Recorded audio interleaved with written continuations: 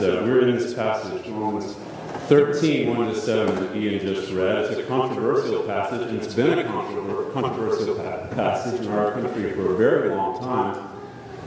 You may remember most recently, Attorney General Jeff Sessions referenced it with regard to justification for separated families entering illegally at the U.S. border.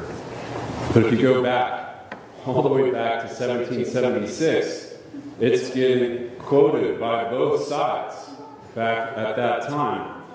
British loyalists quoted verse 1 as a biblical mandate to remain subject to King George as the governing authority instituted by God. And then American patriots quoted verse 4 saying that if George was not God's servant for good, well, then he had forfeited his right to rule, and he would be forever pilloried by Americans all the way up to hip-hop musicals on Broadway. 75 years later, in the lead-up to the Civil War, Americans had learned from this experience, and so they turned from using Romans 13 against their enemies to using it against one another. And there were many different uses of it at that time, but same sort of thing. Both sides ultimately, some using it in defense of slavery, and some using it to justify abolition. And some historians argue that it was then, at the time leading up to the Civil War, long before the Stokes trial, that the Bible lost its authority in American public discourse way back then. It's this controversial passage that we're going to be looking at this morning, and I don't think I'll be able to resolve all of the controversies by any stretch. But I do believe that Christians in general have been approaching this passage from the wrong angle. Instead of filing it under the category of patriotism, I think we should be filing it under foreign service. I think that's the real difference for how to read it.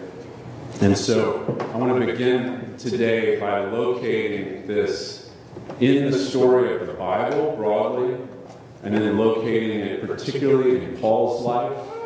And then once we've done some contextual work, to zoom in on the passage itself and think a little bit about how it tells us to live today here in Washington. And I trust that God will speak to us through it. So with that in mind, I encourage you to open to it, Romans 13, and we are going to pray as we begin. Lord, we thank you so much for your word, for even the tough parts like this one, and we trust that you will use it in us for your glory and for our good.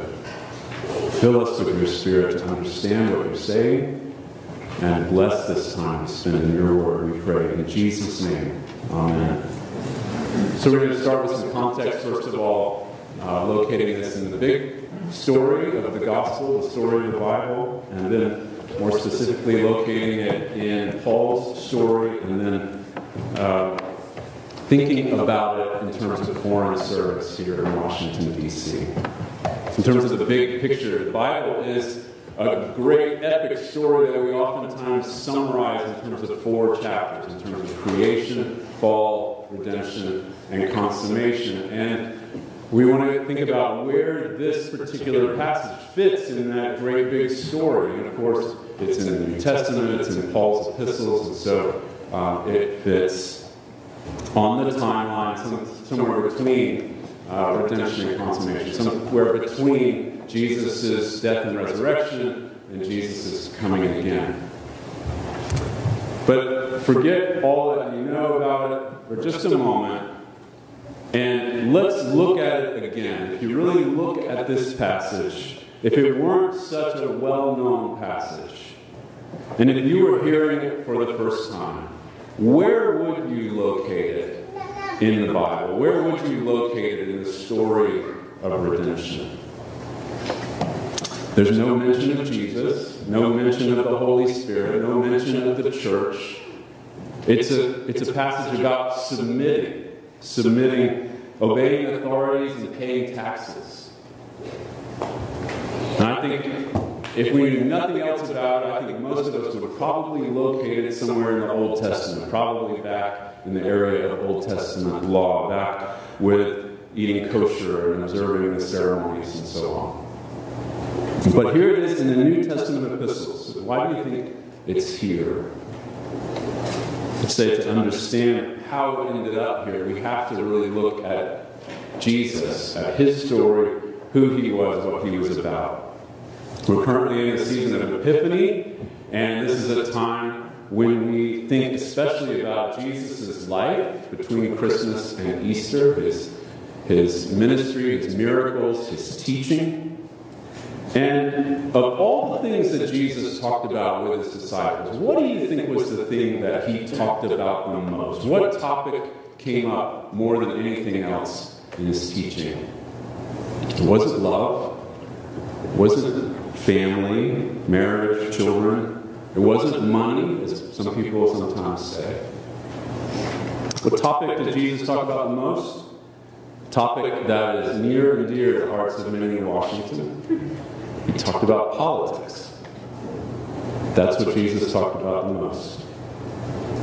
Of all the things he taught about in his parables, the kingdom of God featured at the top. More of his parables are about God's kingdom than anything else. God's kingdom, Jesus said, will be like a seed starting small, buried in the ground, and then will rise and grow and flourish. So much so that someday it will encompass all of the nations. That's a political statement. Being part of this kingdom is worth it, Jesus said, no matter what the cost, because God's kingdom is of inestimable value. It's like buried treasure or like an expensive pearl. But it's not Disney World. It's not a magic kingdom. It is God's kingdom. It's real. It's a real kingdom. And so as it grows, some will be persecuted. Some will suffer because of it. But in time, the poor in spirit, the peacemakers, those who weep, those who care for the least of these, all who follow the King will enter his kingdom. So Jesus' kingdom is good news. It's gospel, which was a political word before it was ever a religious word or a kind of music. In the Bible, the good news of the gospel is that a new and better government is on the way.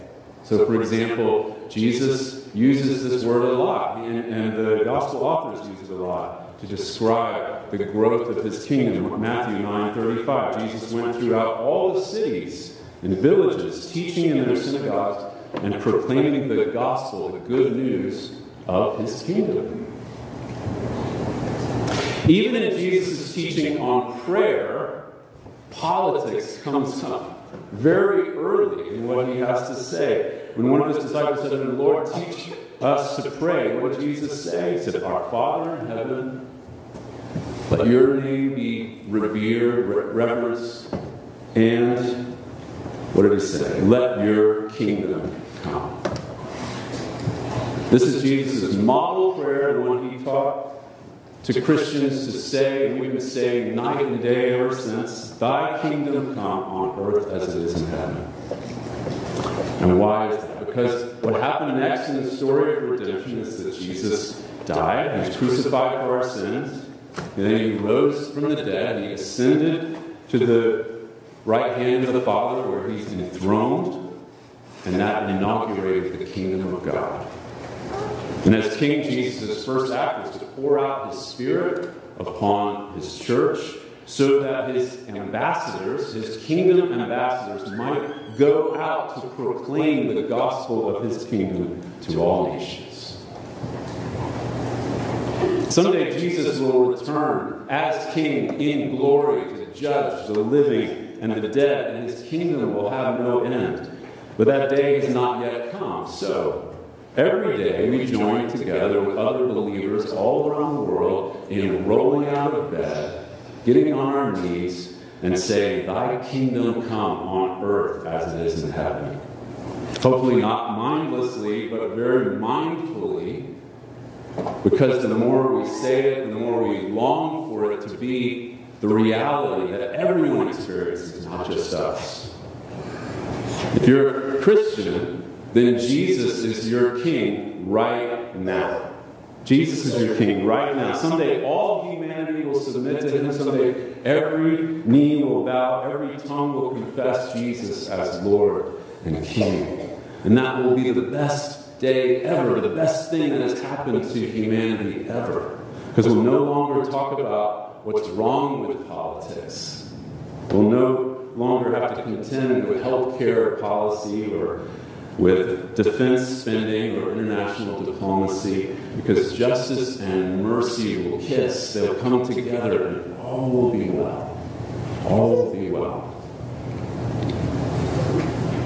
That's where the epic story of the Bible is headed. So we ought not to be surprised to find politics in the New Testament, here in the book of Romans. But what about this particular passage? Because this passage is not talking about submitting to King Jesus. Romans 13 is talking about secular authorities, isn't it? It's talking about submitting to secular authorities who may or who may not recognize Jesus as the higher power. And if they don't recognize Jesus as their higher power, isn't Paul's instruction to submit to them counterproductive at best and possibly treasonous? A little more context can help, I think. So let's zoom in further into the story. Let's look at Paul's story in particular. When Paul wrote the letter to the Romans, it had been about 30 years since Jesus, the risen King Jesus, had met him on the road to Damascus. Paul had been knocked off his high horse, and Paul came to faith.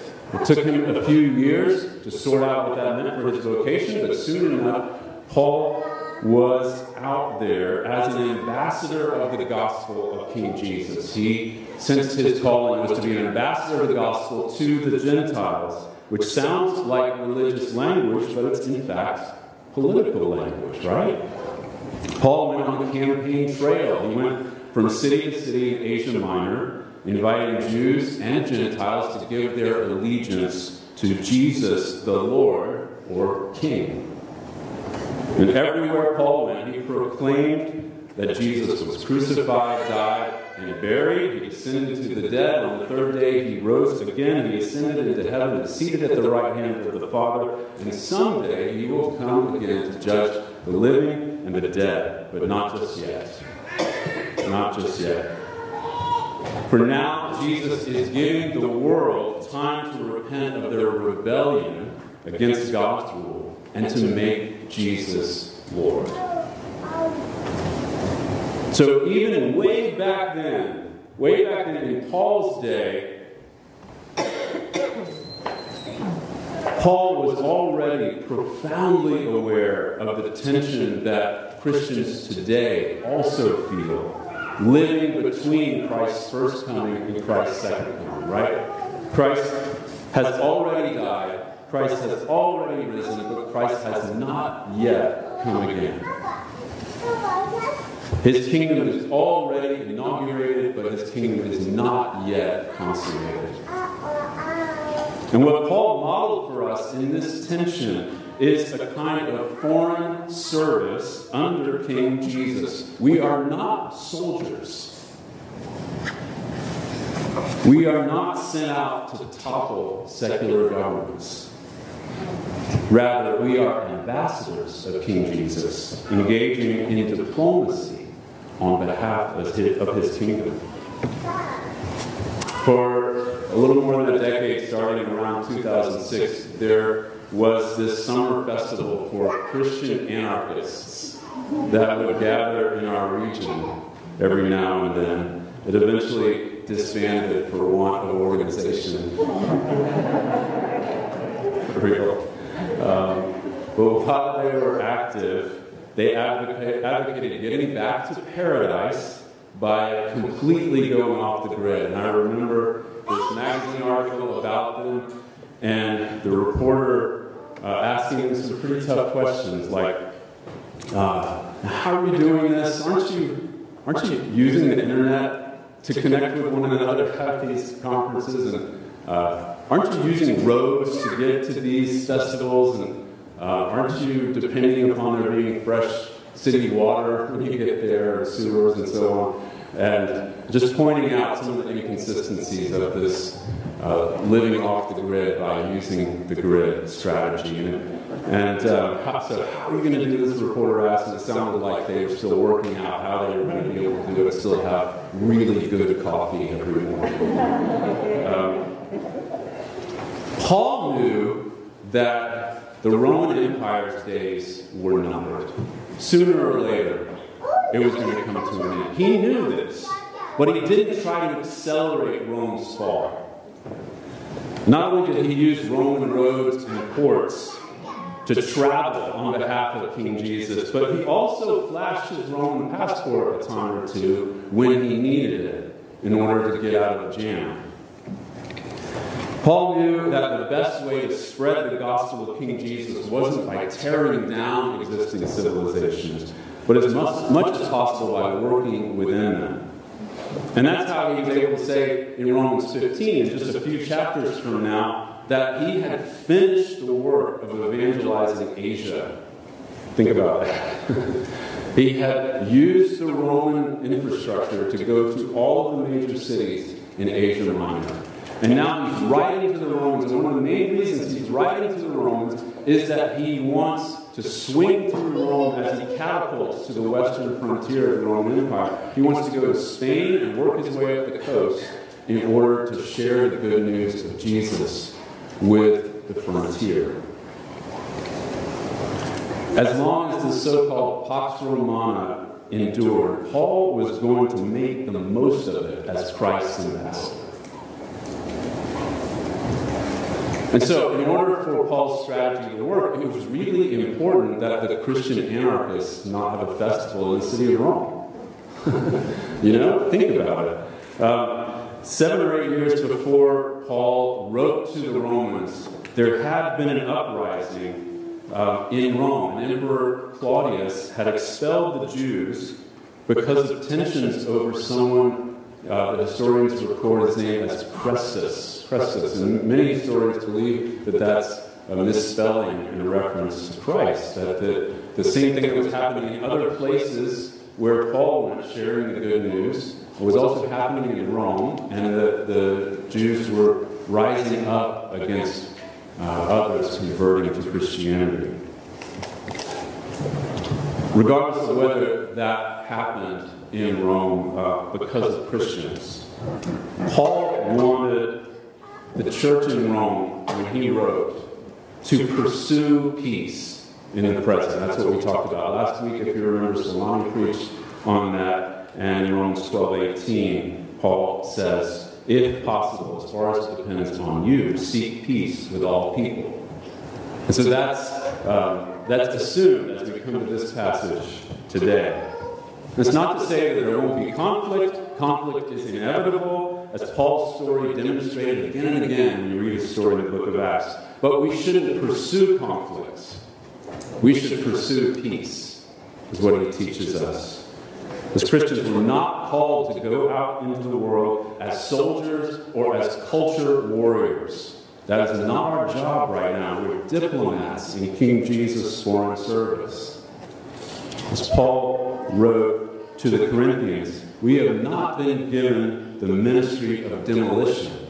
We've been given the ministry of reconciliation. We'll come back to that in a few moments. Paul said, we are Christ's ambassadors, imploring everyone on his behalf to be reconciled to God.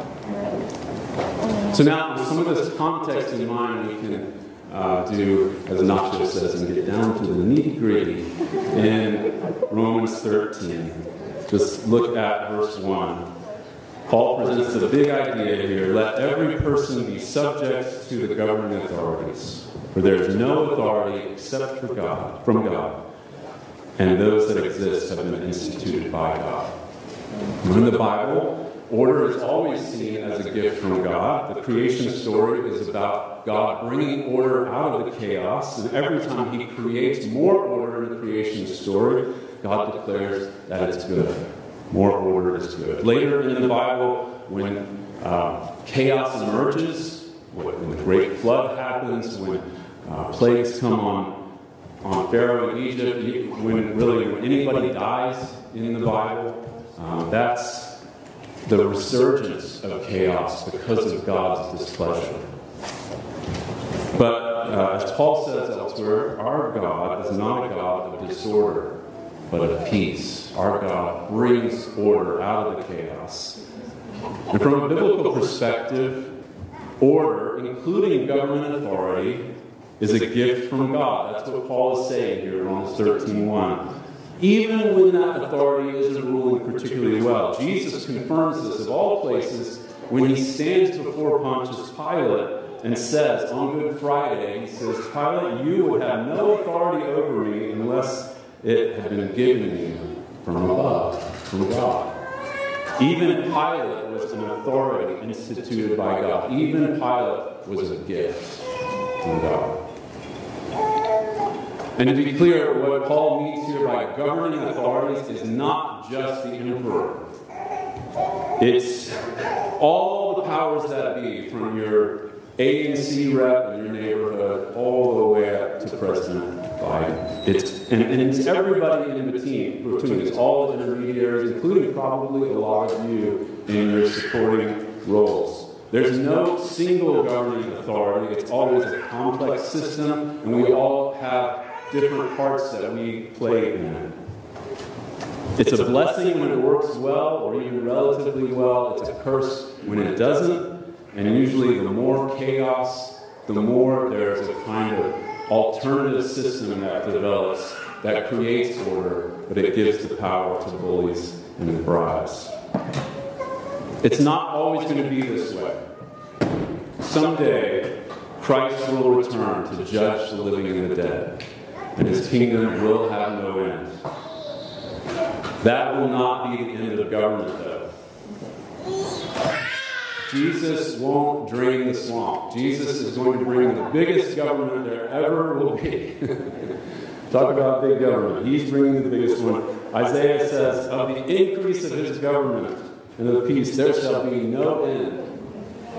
Because every single person in his kingdom will have a role to play. What will be gone, however, is corruption, is injustice, waste, certificate of occupancy permits, probably, not sure there's parking tickets. Until then, Paul says we ought to submit to the powers that be, and he gives us two reasons in the rest of this passage. And here they are. First, in verses 2 through 4, we ought to submit to the governing authorities in order to avoid punishment. Because when the system is working, the authorities reward those who keep the law, and they punish those who don't. And in most instances, our lives will be easier and better if we do our part to keep the authorities happy. That's the first reason. The second reason, verses 5 through 7, Paul says, in addition to avoiding punishment, that we should also submit to governing authorities in order to please the Lord. Otherwise, verse 6, we'll suffer from guilty consciences because we're working against God's ordering of things. In his kindness, God gave us an authority structure, a government to help push back the chaos. When we add to the chaos, it usually means that we're at cross purposes with the Lord. And that can't be good. Look at verse 7. You go on cheating on your taxes and not tipping your server, your heart will eventually grow numb to the Lord. Again, verse 7. Keep disrespecting and dishonoring the governing authorities, and see if it doesn't interfere with your personal relationship with Jesus. Jesus is the high king, and these people have been put in place by him. So that's what Paul's saying in this passage. And it makes a lot more sense, I think, in the context of what he is doing and where we are headed. Generally speaking, we're to see government as a gift from God. We're to submit to the powers that be in order to keep out of punishment and to have a clean conscience. But what about when governing authorities are unjust? That's the big question still, isn't it? Are we to keep on submitting and doing their will, no matter what, even to the point of breaking God's law? Well, no, of course not. Of course not. There are times when God's law requires civil disobedience, as Paul sometimes demonstrated in his career, and also as many other wise Christians have demonstrated through history, thinking of the 20th century, thinking of Dietrich Bonhoeffer, thinking of Dr. Martin Luther King Jr. Here are just two examples of those who've gone before us and shown us how and when to do it. But we mustn't be cavalier about taking such steps. If you were with us last fall, think about Daniel. Think about the extent, the lengths, the great lengths that he went to and his friends went to in order to try to do as much as they could under their Babylonian captors. And think about how it paid off at the end, because Nebuchadnezzar, of all people, came to faith in the Lord. There are many other examples in the Bible of such endurance. Even Moses and Aaron waited on the Lord to roll out not just 3 strikes, but 10 chances for Pharaoh to turn back, right? Before they finally let God's people out of Egypt. We have to remember that we're not the ones who are going to judge the living and the dead. It's not our job. The Lord will do this. Our ministry isn't judgment. It's not violent overthrow. It's kingdom diplomacy with lame duck governments. Again, there are times when obedience to God's will require disobedience to lesser authorities. And as American Protestants, we are beneficiaries of this, those who went before us on 2 momentous occasions in particular. But before we go to the barricades, we should long consider Paul, I think. Paul is the great example in this. And I want to read to you, just in closing, the lengths that he went to in order to keep on doing this foreign service. Paul says, "Behold, now is the favorable time. Now is the day of salvation. We put no obstacle in anyone's way, so that no fault may be found with our ministry. But as servants of God, we commend ourselves in every way by great endurance, in afflictions, hardships, calamities, beatings, imprisonments, riots, labors, sleepless nights, hunger, by purity, knowledge, patience, kindness, the Holy Spirit, genuine love, by truthful speech and the power of God, with the weapons of righteousness for the right hand and for the left, through honor and dishonor, through slander and praise. We are treated as impostors yet true, as unknown yet well known, as dying and behold we live, as punished and yet not killed, as sorrowful yet always rejoicing, as poor yet making many rich, as having nothing yet possessing everything. And why? Why did Paul endure all of these things? Why should we? Because, as he says in that very same passage, we are ambassadors of Christ.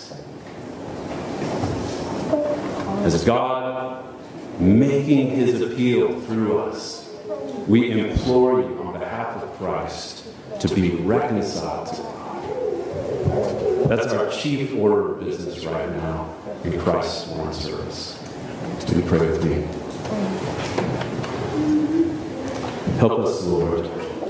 Help us, Lord, to endure all things for the sake of your kingdom and your glory. We pray in Jesus' name. Amen.